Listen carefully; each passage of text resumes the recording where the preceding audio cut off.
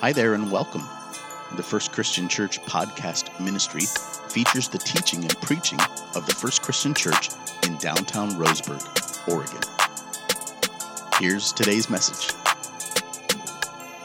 We're beginning a brand new study called At the Cross. Everyone say At the Cross. And as we inch our way to the celebration of Easter, we're going to spend a few weeks just thinking about the cross and thinking about the events leading up to the cross and thinking about our Savior on the cross. It's easy to take the cross for granted. It's easy to forget that the cross represents crucifixion. It represents the most disgusting, the most agonizing way for someone to die. It represents the ultimate form of torture and what was designed to bring death to one single person on a specific day was actually a vehicle that God used to give life for all. And so at the cross, we're faced with the reality that our brokenness and our sin carry a penalty. And at the cross, the very Son of God took our penalty. So we'll look at what grace looks like at the cross. It'll give us a window into why the darkest day of Jesus' story reveals the brightest day of history. And so let me tell you what's coming ahead. This is what we're going to do. On Palm Sunday, in a few weeks, we're going to have a discussion on the King of the Jews at the cross. Our kids will partake in our service that morning. It's going to be a wonderful service. On March 21st, in 2 weeks, we'll talk about the 6 hours at the cross.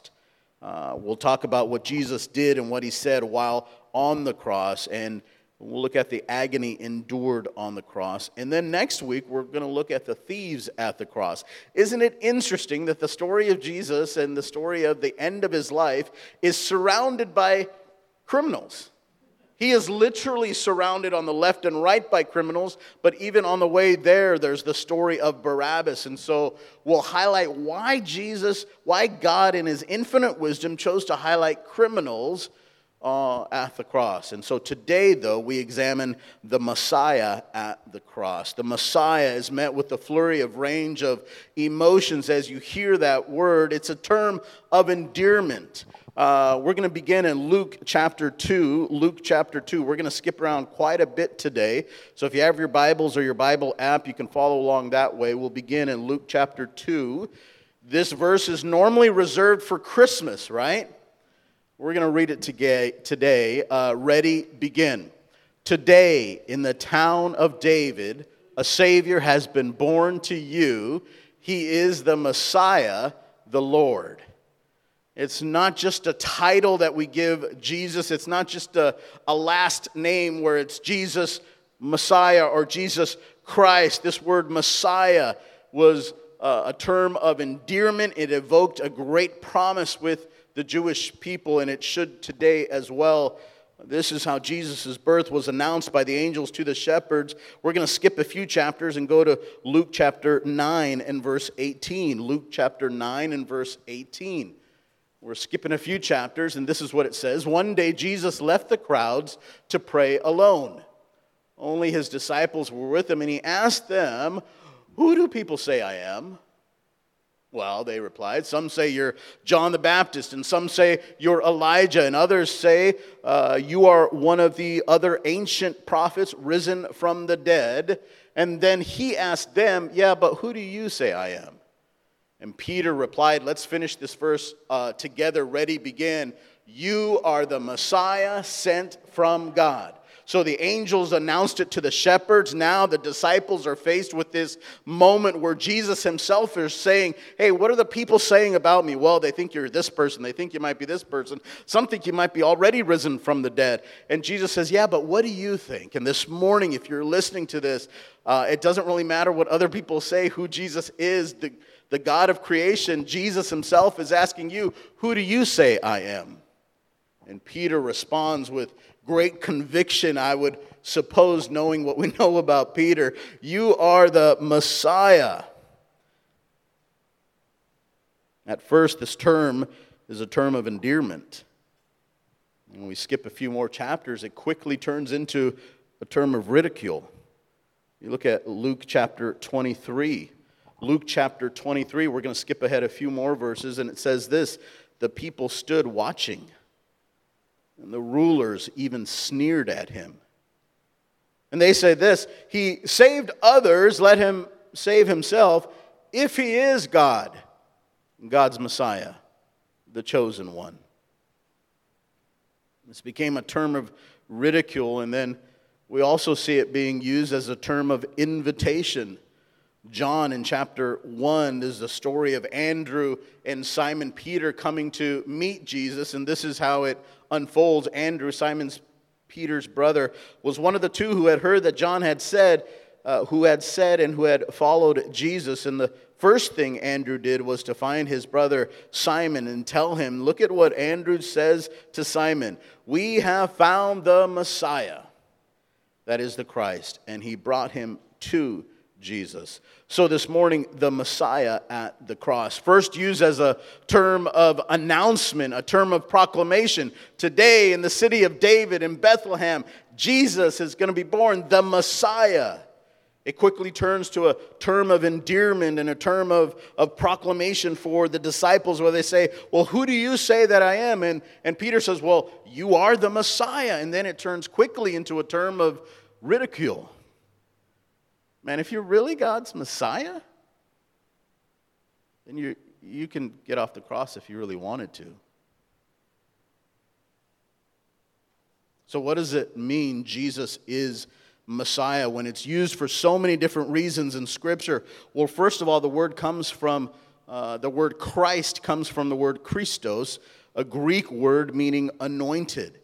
It is the equivalent of the Hebrew word Mashiach or Messiah. So Christ or Messiah, depending on the translation, is Christ or Messiah, whether it's Greek or Hebrew. So to be the Christ or Messiah is to be the anointed of God.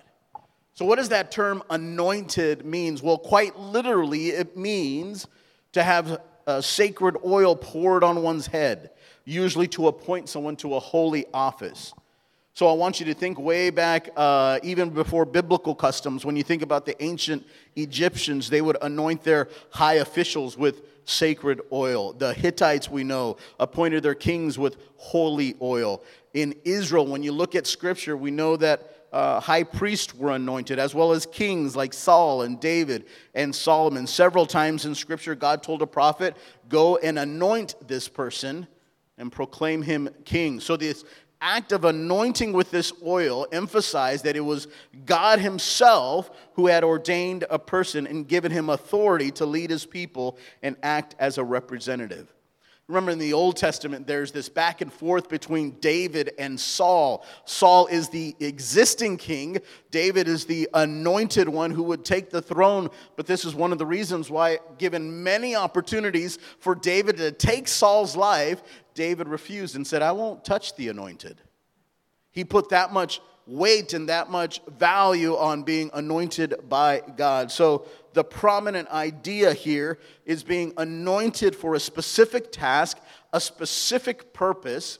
And biblically and even extra biblically before Scripture, the most prominent idea within this title of being anointed is that of a king. So not only Jesus' Messiah refers to Jesus being anointed of God, in simple terms, we could say that Jesus Christ not only means the anointed one, but it also means Jesus, God's chosen king.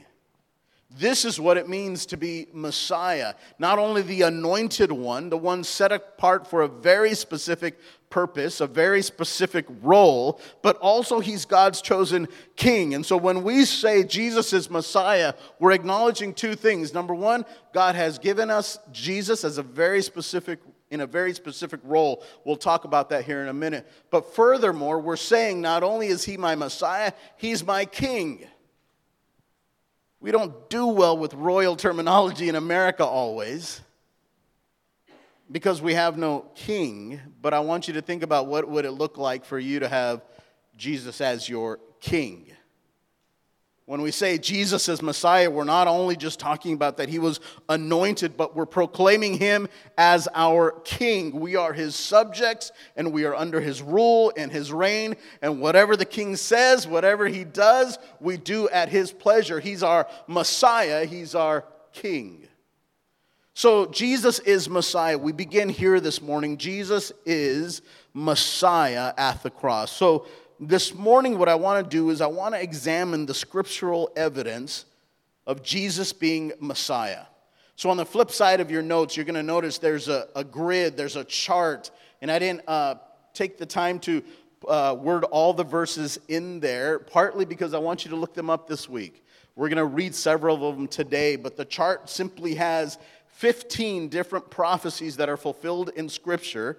And what we're going to do for a few moments is we're going to walk through these prophecies. You'll notice that they build upon one another. You see, Jesus as a Messiah is not an idea that was birthed in Luke chapter 2.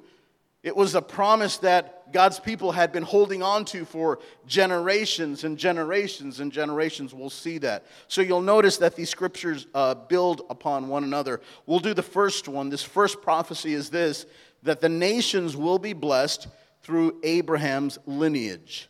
The nations will be blessed through Abraham's lineage. Genesis chapter 12, verse 3, it says this, I will bless those who bless you. He's talking to Abraham. God is having a conversation to Abraham. And he says, whoever curses you, I will curse.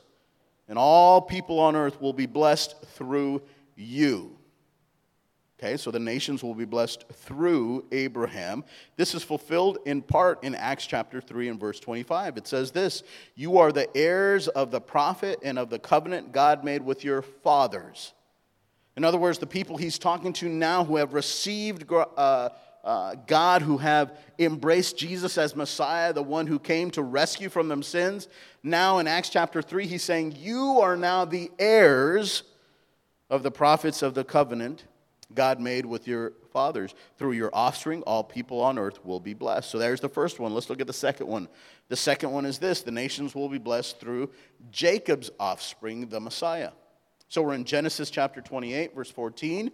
It says this, your descendants will be like the dust of the earth, and you will spread out to the west and to the east and to the north and to the south. All people on earth will be blessed through you and your offspring. We move to the New Testament in Luke chapter 3, and what's interesting is Luke chapter 3 contains the genealogy of Jesus Christ. So in my genealogy, it would say that Joshua Malapudi gave birth to Joseph, his eldest son, and Joseph married Anna, and Joseph and Anna had 4 kids, Samuel, Stephen, Kamala, and Daniel. That's a genealogy. We understand what that is. It names the people that are part of the same family. Luke chapter 3, it says this, the son of Jacob, the son of Isaac, the son of Abraham. That's the middle of the genealogy. In other words, what he's doing is this. He's saying Jesus was born through Abraham, through Jacob. It's a big deal. What God promised way back in Genesis 12 and in Genesis chapter 28 is now being fulfilled through the genealogy of Christ. Let's look at the third one this morning.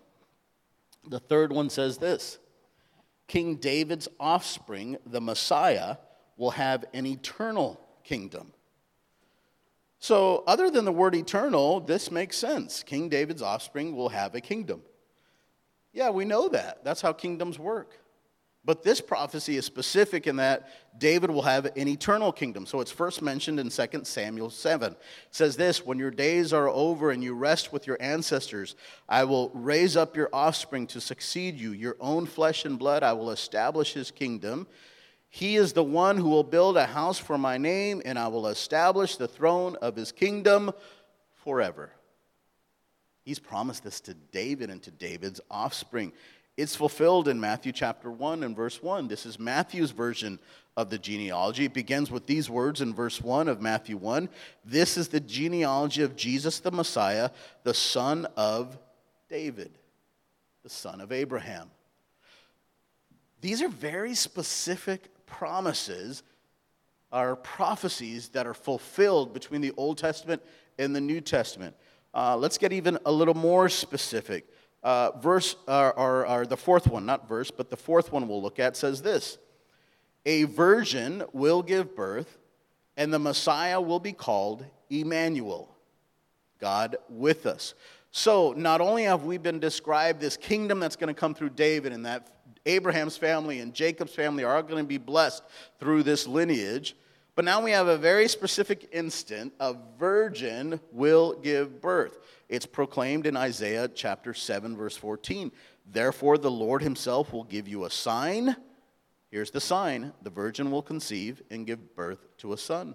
It's fulfilled in Luke chapter 1 and verse 35. Here's Mary, and the angel is talking to Mary and said, the Holy Spirit will come on you, the power of the Most High will overshadow you, so the Holy One to be born will be called the Son of God.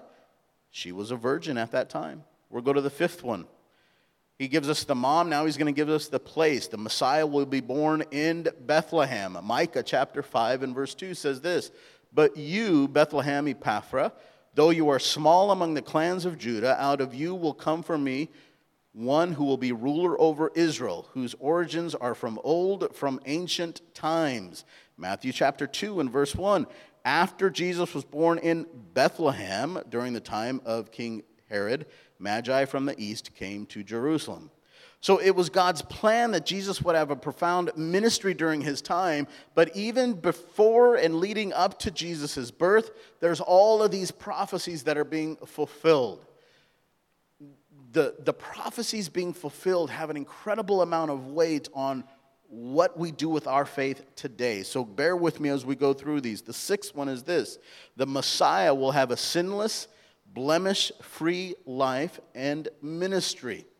Now, this one's interesting because in the Old Testament, we're going to get a picture of an animal in Exodus chapter 12. He says this, the animal you must choose must be year-old males without defect. You may take them from sheep or goats. The blood will be a sign for you on the houses where you are, and when I see the blood, I will pass over you.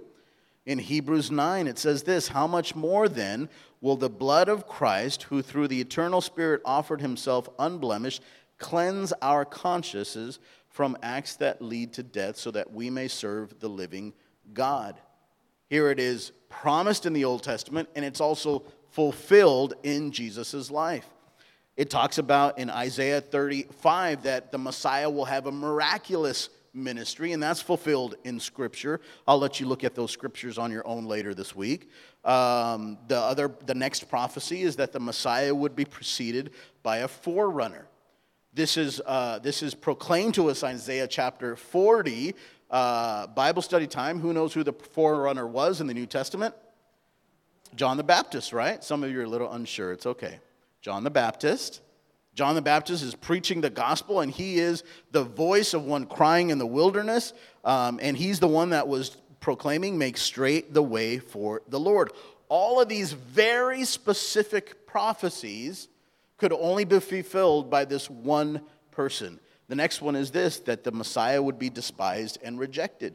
It is proclaimed in Isaiah 53, and then we see it lived out in Luke chapter 4 in one instance, at the crucifixion in Luke chapter 3 is another instance. Here's another very specific one.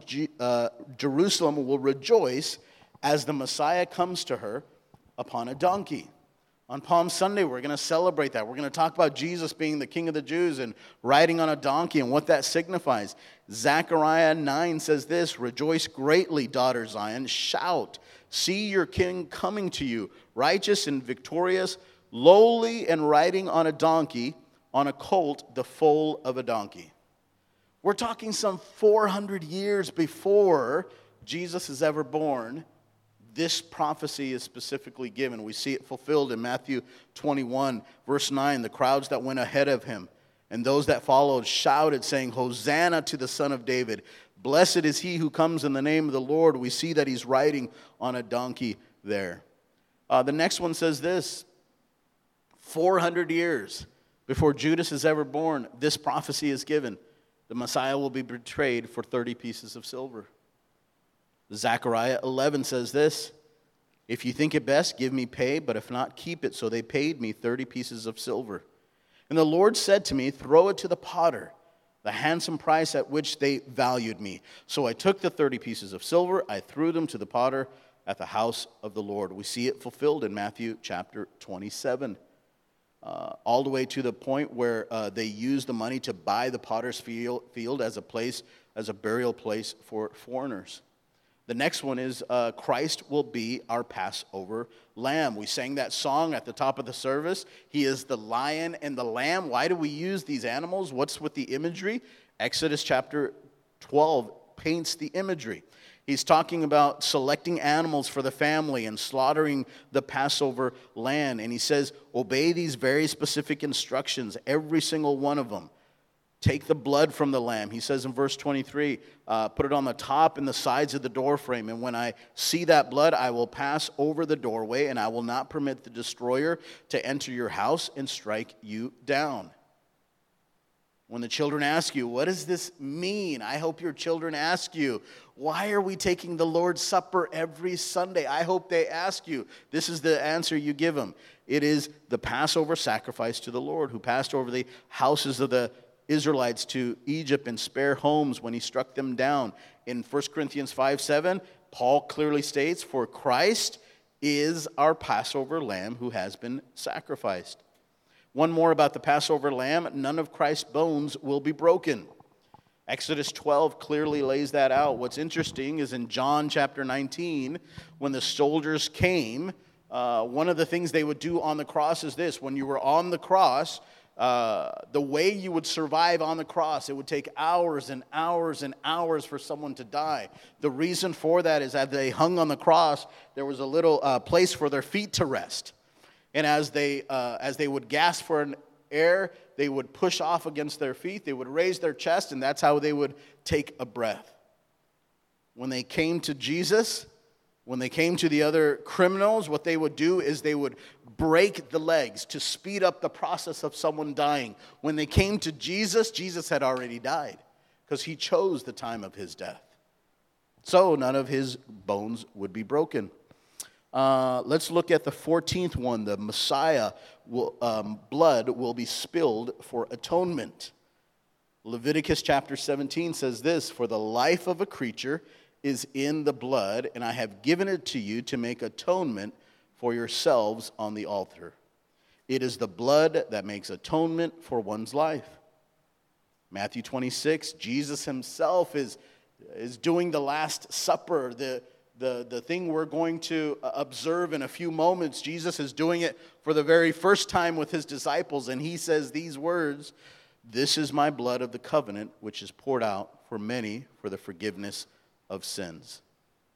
The last one we'll look at this morning is this, the Messiah will resurrect from death to life. Amen. Job chapter 19. Job is giving this amazing prophetic statement. He says this, oh, that my words were recorded, that they were recorded on a scroll, that they were inscribed with an iron tool on lead or engraved in rock forever.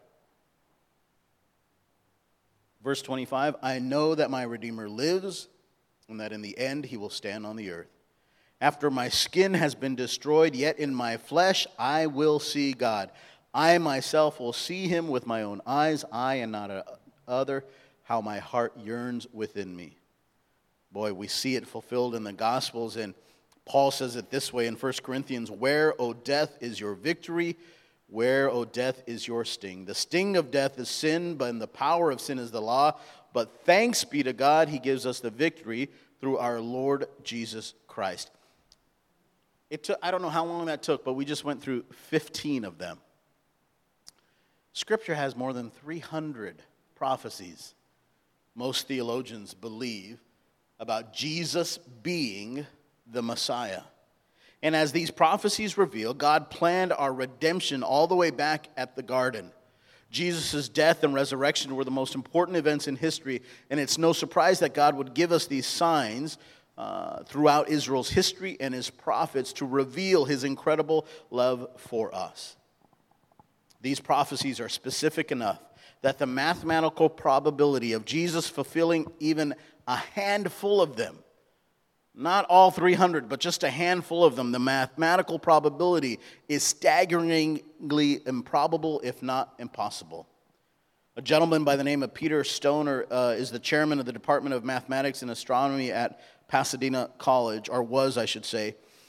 And with 600 students, he looked at 8 specific prophecies about Jesus. They came up with an extremely conservative probability for each one being fulfilled, and then considered the likelihood of one person in history being able to fulfill all 8 of these prophecies, and the conclusion to the research was staggering.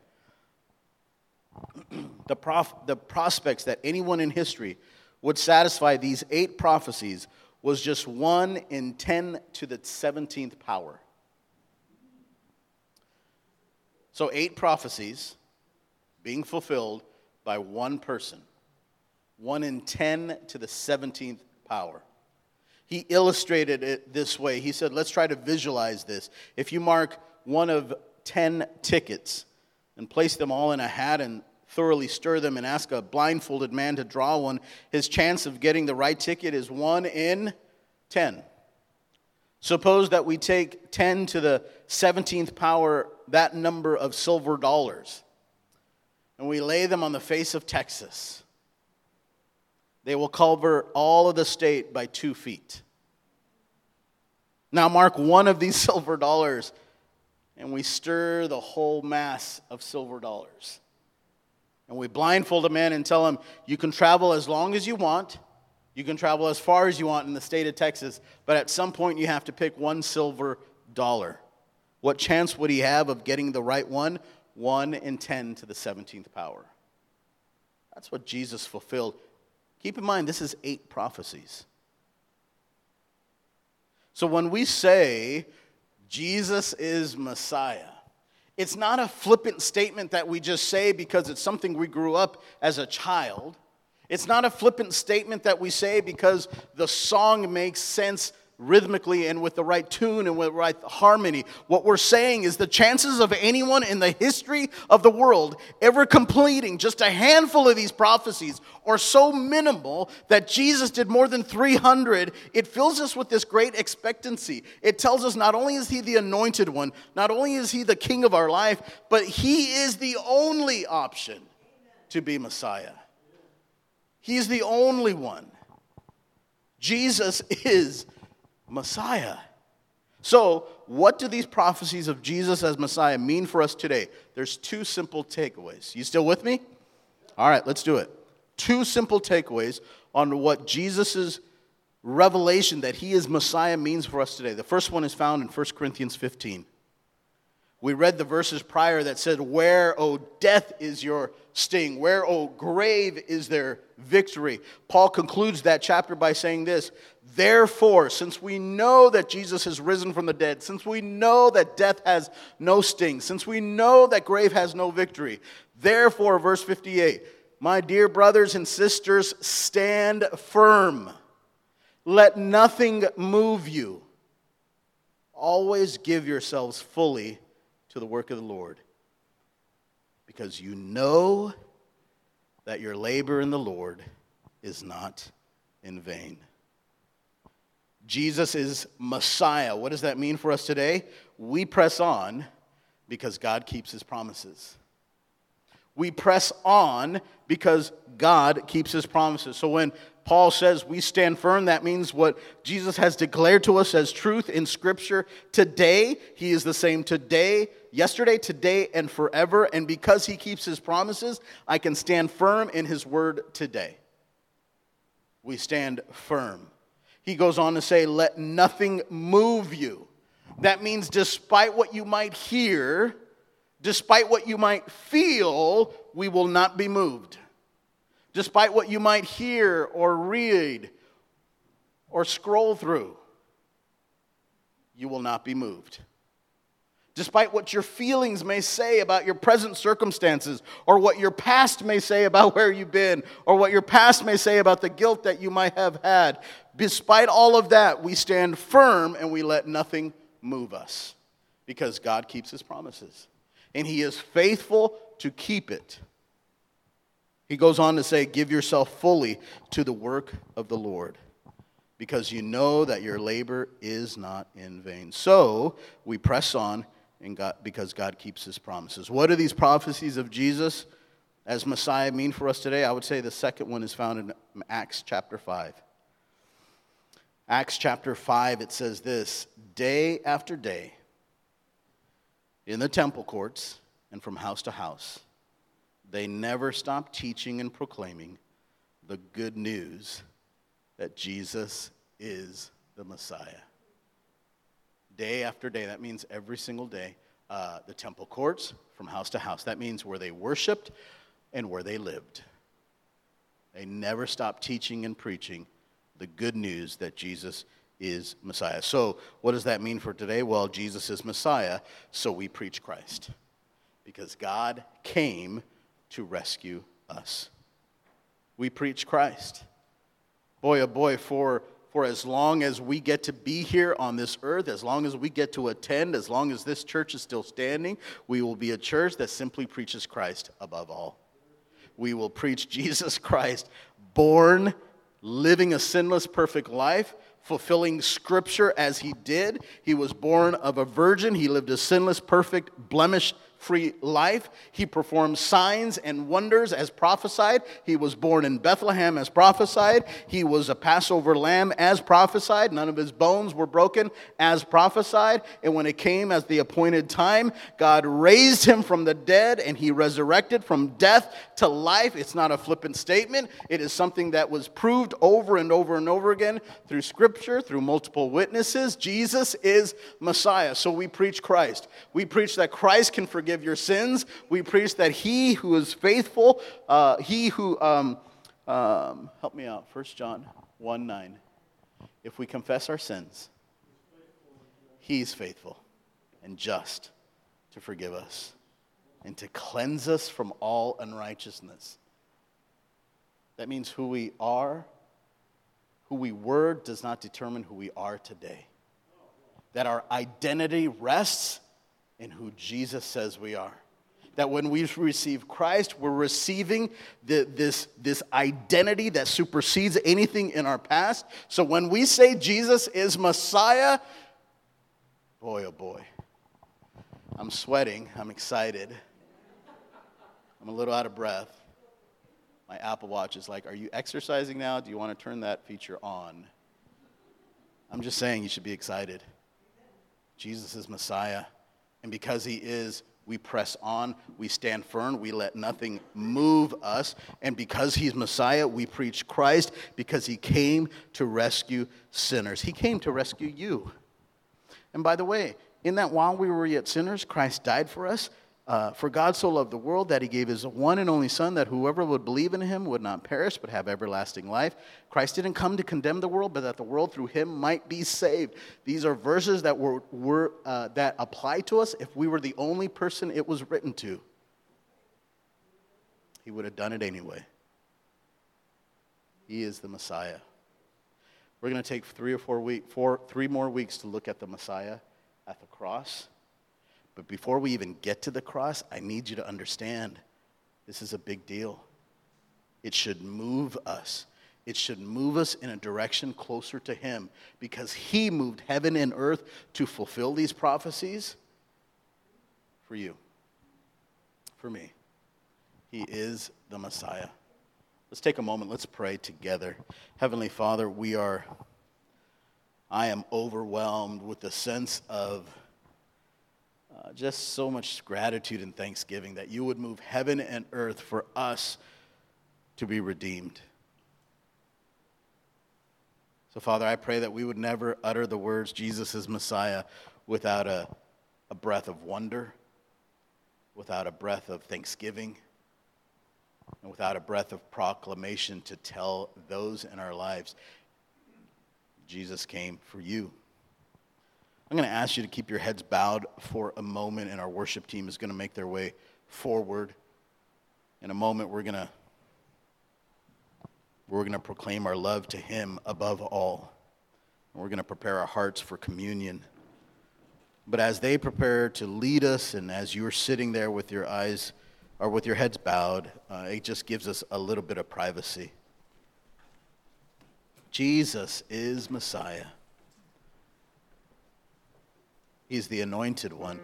I'd like to ask you this. We know he's the Messiah. We know he's the anointed one. Would you say he's your king?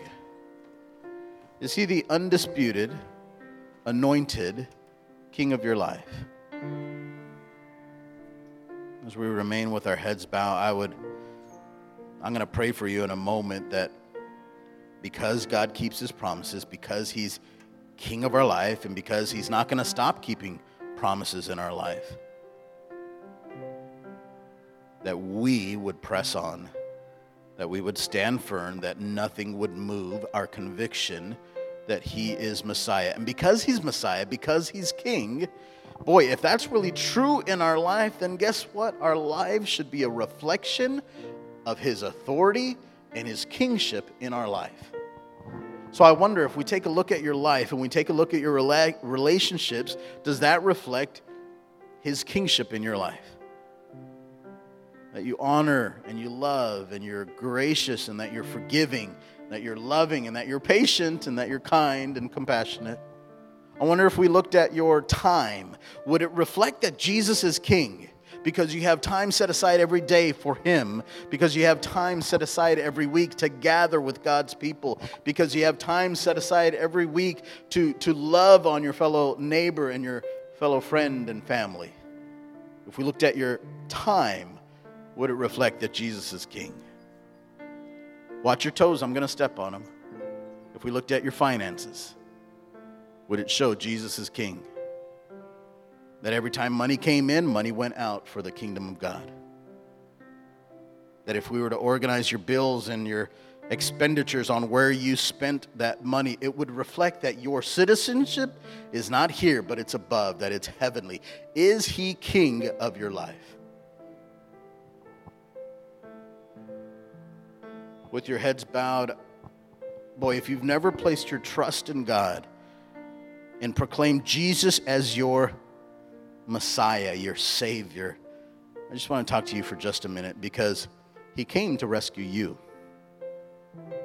Jesus said, I'm the way, I'm the truth, and I'm the life. No one comes to the Father but through me.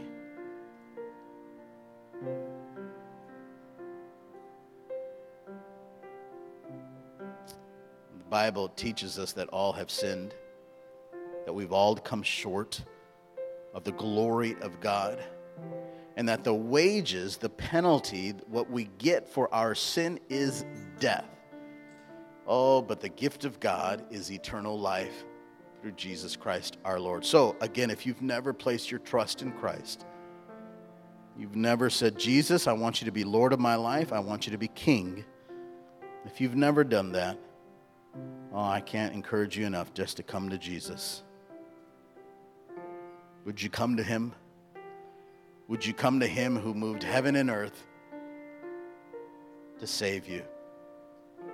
Would you come to him who lived a perfect, sinless life so that he could actually be your penalty for sin?